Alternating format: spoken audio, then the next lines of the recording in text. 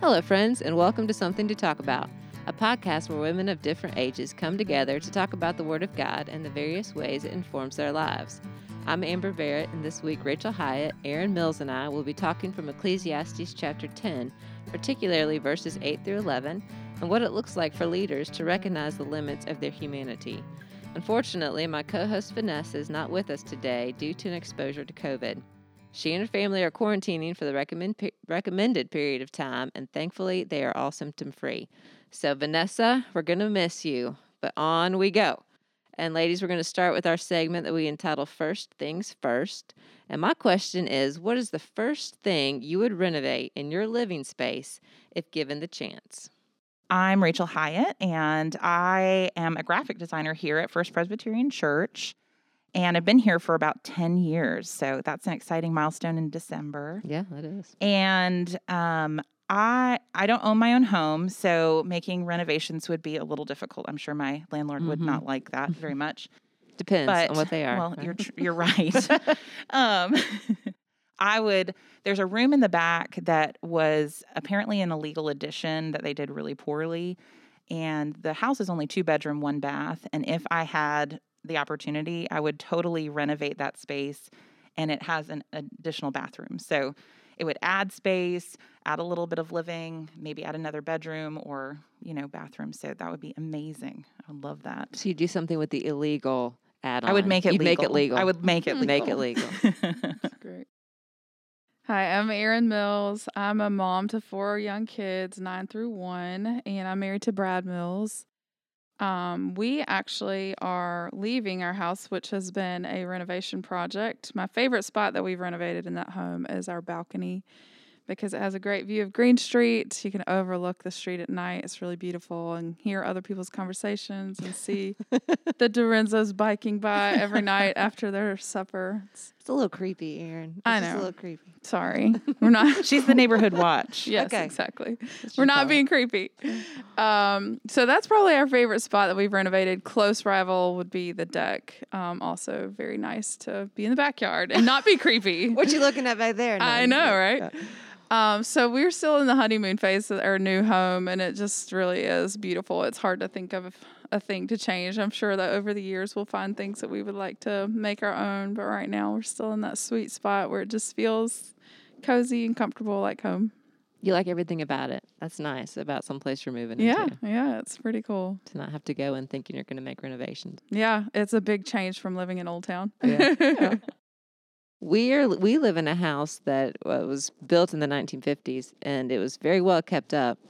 So by the time we bought it, it didn't need structural renovations, but it needed a lot of superficial renovations for sure. And the thing we couldn't get to that I would still love to get to would be our bathrooms, because we still have pink tile in the bathroom, in the master nice. bathroom. Nice. Yes, I know. We're rocking the pink tile. Boys Hey, have it's yellow vintage. tile. It's got to come It's back come around. back. No, it is It has back. come back. It's back. Just own it. Yes. Okay, I'm going to own it. I will say that, though, even if I don't renovate the bathrooms, what I want to do really badly with 3 teenage boys is I want to build an outdoor shower/bathroom. Like if I could tell them when Like they a came home from trough? soccer, take your stuff, your shoes off, walk yourself around to the back of the house, go in that place. Yes, like a trough. Yes. Take it Hose all them off. off, shower, do all that stuff, and then come inside. Wow. That's it great. would really just make my life All showering outside. smell better. It would make, it'd make my life smell better. The great thing about that renovation question is that we can answer it without considering any limitations, right? So when necessities like money, time, skills are ours in abundance, then dreams become more easily a reality. Most of us, however, are not free from limitations. So all 3 of us around the table here know that the renovations that we envision require more than we currently have to give. Otherwise, we would have done them already. So as we begin to talk about leadership today, I think it's important to keep in mind that we are living in a time when it is much too easy to criticize those in leadership while making bold statements as to what we would do differently if we were in their place. It's so easy to talk about change until you are the one truly tasked to bring it about, and only then do you know what it is to bump up against limitations that can't be pushed aside. It's important for us to remember that our leaders are human and therefore subject to the limits of their humanity, and it's important for leaders themselves to remember it as well. In Ecclesiastes 10, verses 8 through 11, Solomon speaks proverbially of 4 ways leaders share the limits common to all humanity. He says this: "He who digs a pit will fall into it, and a serpent will bite him who breaks through a wall. He who quarries stones is hurt by them, and he who splits logs is endangered by them. If the iron is blunt and one does not sharpen the edge, he must use more strength, but wisdom helps one to succeed.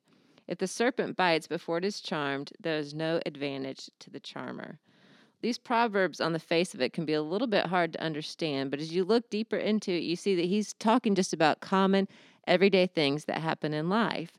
So if you're out walking in a Middle Eastern terrain, it's full of pits. You might fall into one. If you're around a wall, snakes lay out, they might bite you. If you are quarrying rocks, you have the potential to get hurt. If you're using iron and it's blunt, then you got to stop and you've got to sharpen it. If you're charming a snake, you need to know what you're doing. And so by saying these sorts of very basic daily things, he's making the point that leaders will experience pain in their work. Leaders will experience the hardships in life common to man. Leaders have to rest, and leaders will consistently need to grow in wisdom. Sometimes we encourage our leaders to resist their humanity in these ways, right? We don't want to think that our leaders are going to go through hardships. We don't want to think that they're going to experience pain. We don't want to think that they need to rest. And we don't want to think that they're not already wise. We want them to be superhuman because it makes us feel like we're superhuman. But in reality, we need a leader who recognizes the limits of their humanity, and we need them to recognize it as well. Because sometimes we know what it's like to be led by a leader who refuses to recognize their humanity and the cost that comes with that. So can you ladies talk to me a little bit about that? Have you experienced that in your life, and what has that looked like? Yeah, I think that the people that have been in my life have put expectations on me. I find their expectations more manageable than those of my own. Like, I feel like I'm probably the oppressive leader that's not stopping to sharpen my tools and to take rest. That it is more of coming from within me versus someone else putting expectations on me that I could not meet. So you're finding that the way you lead yourself, you're saying? Right. I realize that's a little bit of an abstract thought, but I feel like that probably would resonate with a lot of us, that we are our own harshest critic, and we're the ones that are last to consider taking time off and stepping away from work. And I guess in that same vein, as I've seen myself grow and develop in that over the years, that I'm thankful for people that have shown me how to do that well. Like, I see my husband work really hard, but he also rests really well and takes breaks, and has shown me how to do that and led me in that way. So I'm grateful for the leadership that I've experienced through him and other leaders in the faith that have led me away from my own foolishness. Yeah. That's good. I would say, I think the ways I've experienced leadership just refusing to acknowledge like their limits is when they refuse to acknowledge my limits. And I think that has been really hard because I would say I'm a hard worker, and I will give my all to a task when asked, and I don't want to do a bad job, but sometimes you can be pushed beyond your limitation, and the leader is like, no, we've got to keep going. And then even when that task might be finished, they move on to the next thing, and you need that time. And I love what Aaron said of just being able to acknowledge, like that Brad acknowledges his limitations and leads in that. That's lovely, because I think we need more of that, because when I see that, what's the word I'm looking for? When I see that modeled in front of me, it then becomes easy for me to model for myself, and then that trickles down, and it has that trickle down effect. So I have experienced that kind of poor leadership or lack of, and in some ways it's probably just a symptom of what they've seen exhibited to them in leadership. Go, go, go. And we live in a society that, really celebrates working, and we don't learn to rest well. And that's what Jesus calls us to do, is rest well in him, and knowing that he is completing the work and not me. Yeah. And that's really refreshing and relieving. Right. which is such a great point. It's definitely true of our society, but it would have been true of Solomon's society. You know, Right. what's interesting is that after Solomon dies, his son succeeds him, and he has this problem with the people, and he has two sets of advisors. One of them are his father's advisors, and one Right. of them are these young advisors. And that his father's advisors say, be easy on the people, let them rest, you know, give them some of these things that will show that you're gentle to them. And the younger ones are like, no, no, no, you don't have time for that. Get these fellows working. If Time you is show an ounce of money. weakness, that's right, they're not going to do what you want them to do. So he comes down hard, and that's when the kingdom is divided. So these things that Solomon's saying, he would have known, you know, in his time too, the effects of that, just as we do in our culture today. And mine's somewhat similar to what y'all are saying. I think all three of us are talking about rest. I think that's the one that's coming out. And I know with John and I being in ministry, when he first started working, he would say, and it's true, work is the thing that can often make him feel good about himself. So he'd say, if I'm bagging groceries at a grocery store, or if I'm working in ministry, I'm just going to give it my all. I want to Right. do it excellently. And when you're doing something like ministry, the Oof. problem is that the to-do list never ends, and the needs are significant. And so what we found in doing ministry together, that if we're waiting to say that rest is okay until the needs have subsided, we'll be waiting I forever. was gonna say Yeah. you'll never rest. No, you'll never rest. And it's hard to give yourself permission to rest in the face of needs that you would long to meet, that you would want to meet, that need to be met. So we've struggled through that in our marriage a little bit, and been really glad that John has graciously grown in that and has come to a place where I no longer feel like he's driving me as his wife to make him feel okay about what he's doing in ministry, and that's been sweet for him to let that go. But it's revealed both of our hearts, really, in the fact that, like you said, Rachel, sometimes if you're not willing to rest from the thing that's, you know, being asked of you, or if there's a need and you won't let it go unmet for a period of time, it's just shown us that I obviously think God's call for me is more than is more than he's actually calling me to do. I think I'm being asked to be the Savior, and I'm not. And to let that go and to rest in the Lord is a step of faith. How have y'all found that? You're saying, Aaron, that you don't always lead yourself well and allowing yourself to rest. And Rachel, you've experienced that from other people. How then do y'all either find that particular thing playing into your own leadership of other people? Maybe talk to me about where in your life have you been called to lead, and what does it look like for you sometimes to push aside your own limitations as you're leading other people? Well, I think for myself, as far as leadership, I tend to be in roles where I am following, but when I do get the opportunity to be more forward facing, it can be really hard for me. I experience a lot of like insecurity in that, but I think that the insecurity comes from I have to be it all. I have to do it all. I have to know it all. Mm-hmm. And that can be really paralyzing. Mm-hmm. At the same time, there's this drive to answer all the questions. And I lead a group of sixth grade girls that live downtown through ULP, or not Newtown, it's Hope for Augusta. And so I've known them since they've been in third grade, but we just transitioned into sixth grade. And it has been a really weird transition for me. Elementary school was easy. Questions asked were easy. We did a lot of Jesus Storybook Bible, but we are entering into a whole other phase of the preteen era. And I am not a mother. I am single. This is very new to me. And so I'm really grateful for the leadership of my co-leader, Kelly, who has a lot of experience in the school system, but also with preteens, and has kind of like, I'm diverting. What should we do here? But I don't have to know everything in order to love them well. And I think just thinking about my limitations, I don't know how to walk through this stage with them. And so leaning on the Lord and saying, Lord, what do you have in this season? And my weaknesses, I feel like, are exhibited in major ways. And I feel really insecure about that. And so I'm sure that leadership, how I think about leadership is that I have to know all the things. It makes total sense to me what you're talking about, being in a position of leadership where you're encountering things that are new that you haven't experienced yet, and you don't have the wisdom yet to Right. know all of the things. And so, what do you do in that situation when you find that maybe you don't have the wisdom required, and yet you're still willing to lead and to love those girls?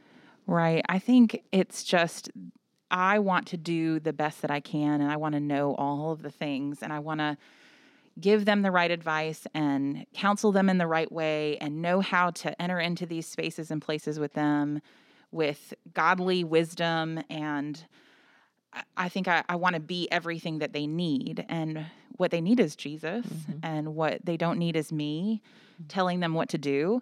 But really giving them the space to grow and learn and fail.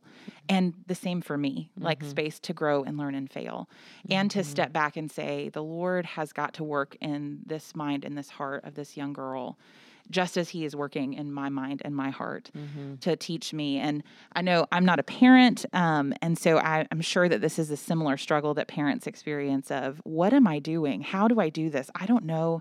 So it's scary.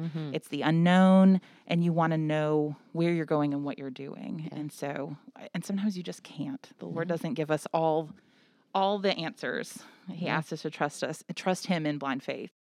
Yeah, and to take the time to learn. You know, with that proverb that Solomon says, that's like what good is a snake charmer if he doesn't charm the snake? You know, and snake charmers have all this pomp and circumstance. They go through this whole thing, and they do. That's how I envision them anyway. You know, the music and the costume and the whatever. But at the end of the day, they get bit. You know, and I think for us, when we think we've got to go right into, you asked a question, I got to tell you the answer. You have a problem, I have to come up with the solution. There's no waiting on the Lord. There's no asking. There's no being okay to say, at this moment, I don't know, but I'm going to pray. I'm going to think with you.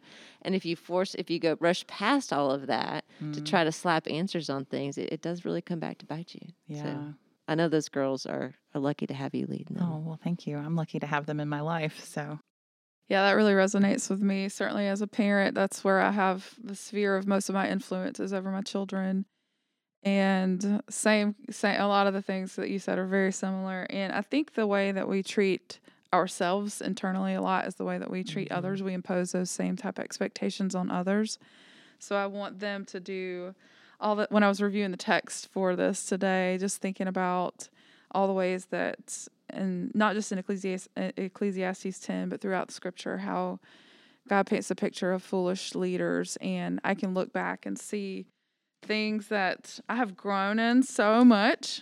I made a whole list of things that I've grown in so much, and then ways that I can continue to expand into wisdom and not put in unrealistic expectations on my children, and giving them time to rest and grow, and serving them, and being faithful and steadfast, being empathetic. I think that's the picture that Solomon and throughout Scripture has painted of a wise leader.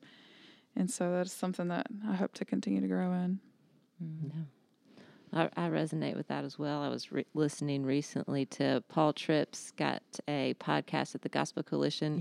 Recently reposted on gospel-centered parenting. And he's so funny. If you haven't listened to it, it's worth listening to. Be you a parent or not a parent, because his presentation of the gospel is just captivating, and he's hilarious at the same time. So he tells this funny story. He's basically saying, all you parents have come. He gave this at a breakout session at TGC conference. And he's basically saying, of course, you come to this and you want answers on how to parent. But the first thing I want to tell you about parenting is that repentance has to be the foundation. And so I know, right? So he just talks about, he does this silly little story about how this child has a project and it's due the next day, and he comes to you and you didn't know it was due, and he says, well, I've got this project due. And you say, oh, great. Well, here it comes. Well, what do you need? Well, I need markers and a poster board. And you think, well, that's not so bad. So you're feeling okay. And then he goes through this list, and he's hilarious. And then finally he gets to baby chickens. I need baby chickens. And you're like, what? And that's when you lose your temper and you're so upset. And you're like, I can't believe you need baby chickens. It's 12 o'clock at night. And so he goes through this whole thing, and you just go off on this child. Like, I can't, that's so irresponsible. And in my day, we never would have. And I absolutely would not have asked my parents. And it's this whole list. So it's basically You're terrible. I'm not. I can't believe you inconvenienced me. And so he just goes on to say, I mean, come on, parents. How many of y'all have a carport filled with stuff that you should have gotten rid of months ago? Oh But my you're goodness. procrastinators. Your child's a procrastinator. They have sin in their heart. You have sin in your heart. And so he just talks about repentance. And it really struck me because I thought, yeah, sometimes I think I just want to lead my children by teaching them what they should do, what they should think, and how they should do it. And I don't have any patience for growth. And like you said, Aaron, the way we talk internally to ourselves is the way we speak externally, outwardly to other people. And I think I'm in danger of leading my children outside of grace, teaching them to be independent, autonomous individuals who don't need the mercy of Jesus. They just need to do what I say. And I just think, man, that's not how I want to lead my children. No. And so that was really convicting to me. Yeah. Y'all, so we're speaking of the fact that we know we're all flawed as leaders. We're all flawed as people. We know that. But we have mentioned already just the way that we look to Jesus in our weakness. What is it about Jesus's leadership to you that allows you to be gentle with yourself and with other leaders in your life? So I was reading where in Matthew, he was critiquing the oppressive rulers and how he led himself with servant leadership and was humble. And obviously that is the example that we want to abide by, and follow into that grace. And I think when he was talking about the slave in Ecclesiastes 10, it just brought up a memory of me of how we can be slaves to sin. And like you were saying, Amber, how we don't want to lead our children into that being a slave of sin, of busyness or performance, or, put in all these expectations outside of Christ. Let me show you how to measure up is what we're showing them how to do. Like, let me show you how to do better, try harder. And I think that is obviously the opposite of the gospel. And so just leading them into the good news of that Jesus' yoke is easy and light, and he's inviting you into rest. He's shown us how he himself on earth took time away to rest. So that's the model that we are all looking for. Yeah. He's gentle. I just love what you said, Aaron, because immediately the scripture that talks about come, all you who are thirsty, come buy and eat, come, all these things that Jesus offers to us, and he offers us his kindness. And I think as people, we want, or we see the kindness of Jesus towards those who were the unloved in society and who he chose to surround himself with. And I think that shows us just our own brokenness and our own the depth of our sin. And I think that sometimes we don't see it ourselves that way. I don't want to see myself that way. I see myself as amazing and wonderful. And of course God is going to use me, because how could he not? And what a prideful attitude to take, and to think like, there are so many things in my life that are not going great, or I don't love how that has worked out, or I don't love how I handle those types of situations. And so I've been thinking a lot about how God extends grace to us this week. And as I've talked to some friends, and just having to extend grace regularly, and using words, and how the Lord just says, come to me. And there's this restful, kind quality. And I just am grateful that he does that for us, because if he didn't, we would probably be like, no, you've got to fix it. You've got to fix this, do this. How dare you be a sinner? How dare you be human? And I think that that's sometimes what we think about when we think about leadership. We think, how dare you be human? How dare you have problems and family, and you need sleep? What? We don't need you to sleep. We need you to be available all the time. And so Jesus comes, and again, back to that rest. He wants us to rest in him, knowing that he is completing the work. He started the work. He'll complete it. And how gracious he is to call us to himself and say, hold on, like that Mary Martha, thinking about even those two women, and how we are called to work sometimes for the Lord, and sometimes we're called to sit at his feet. And so in leadership, we've got to sit at his feet first before we can go and do the work. And I think sometimes I fail to do the work of sitting before I do the work of working. Yeah. So I'm grateful for Jesus's example of that, of kindness and rest. Yeah.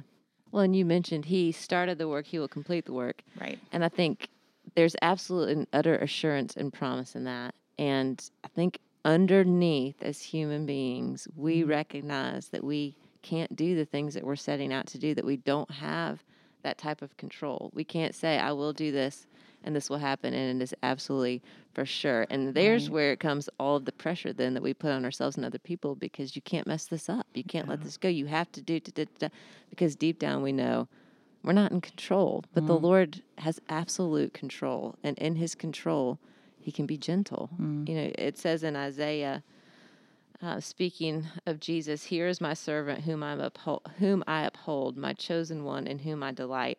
I will put my spirit on him, and he will bring justice to the nations. He will not shout or cry out or raise his voice in the streets. A bruised reed he will not break, and a smoldering wick he will not snuff out.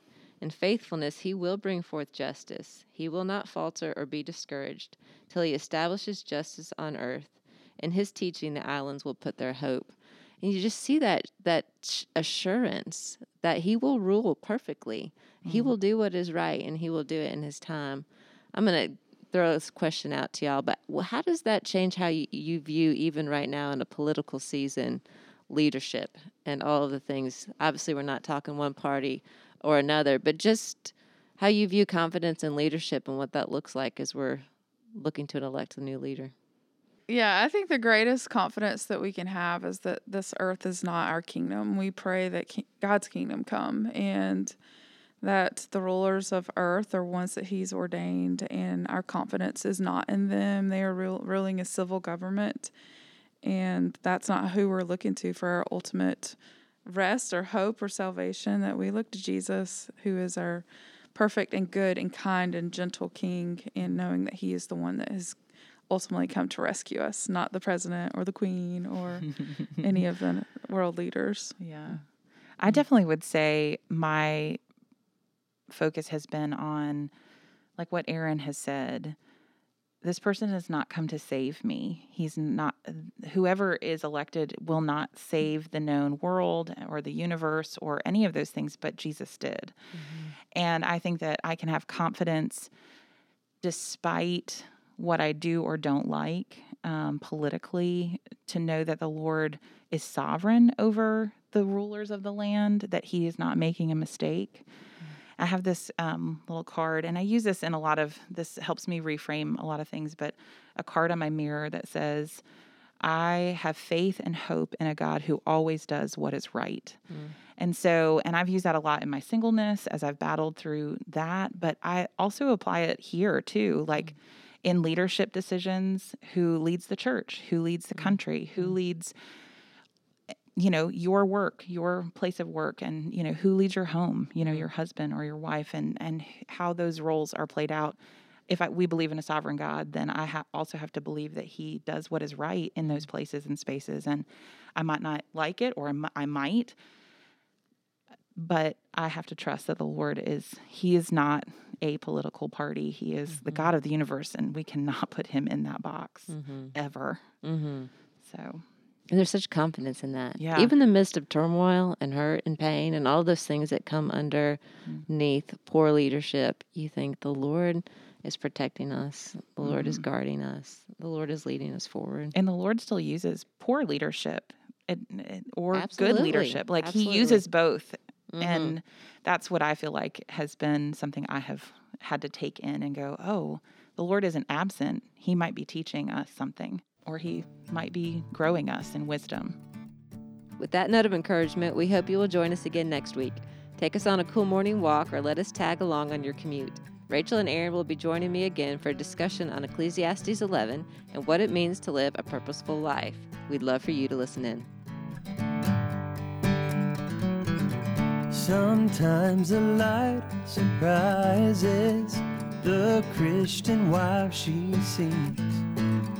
It is the Lord who rises with healing in his wings. When comforts are declining, he grants the soul again a season of clear shining to cheer it after the rain.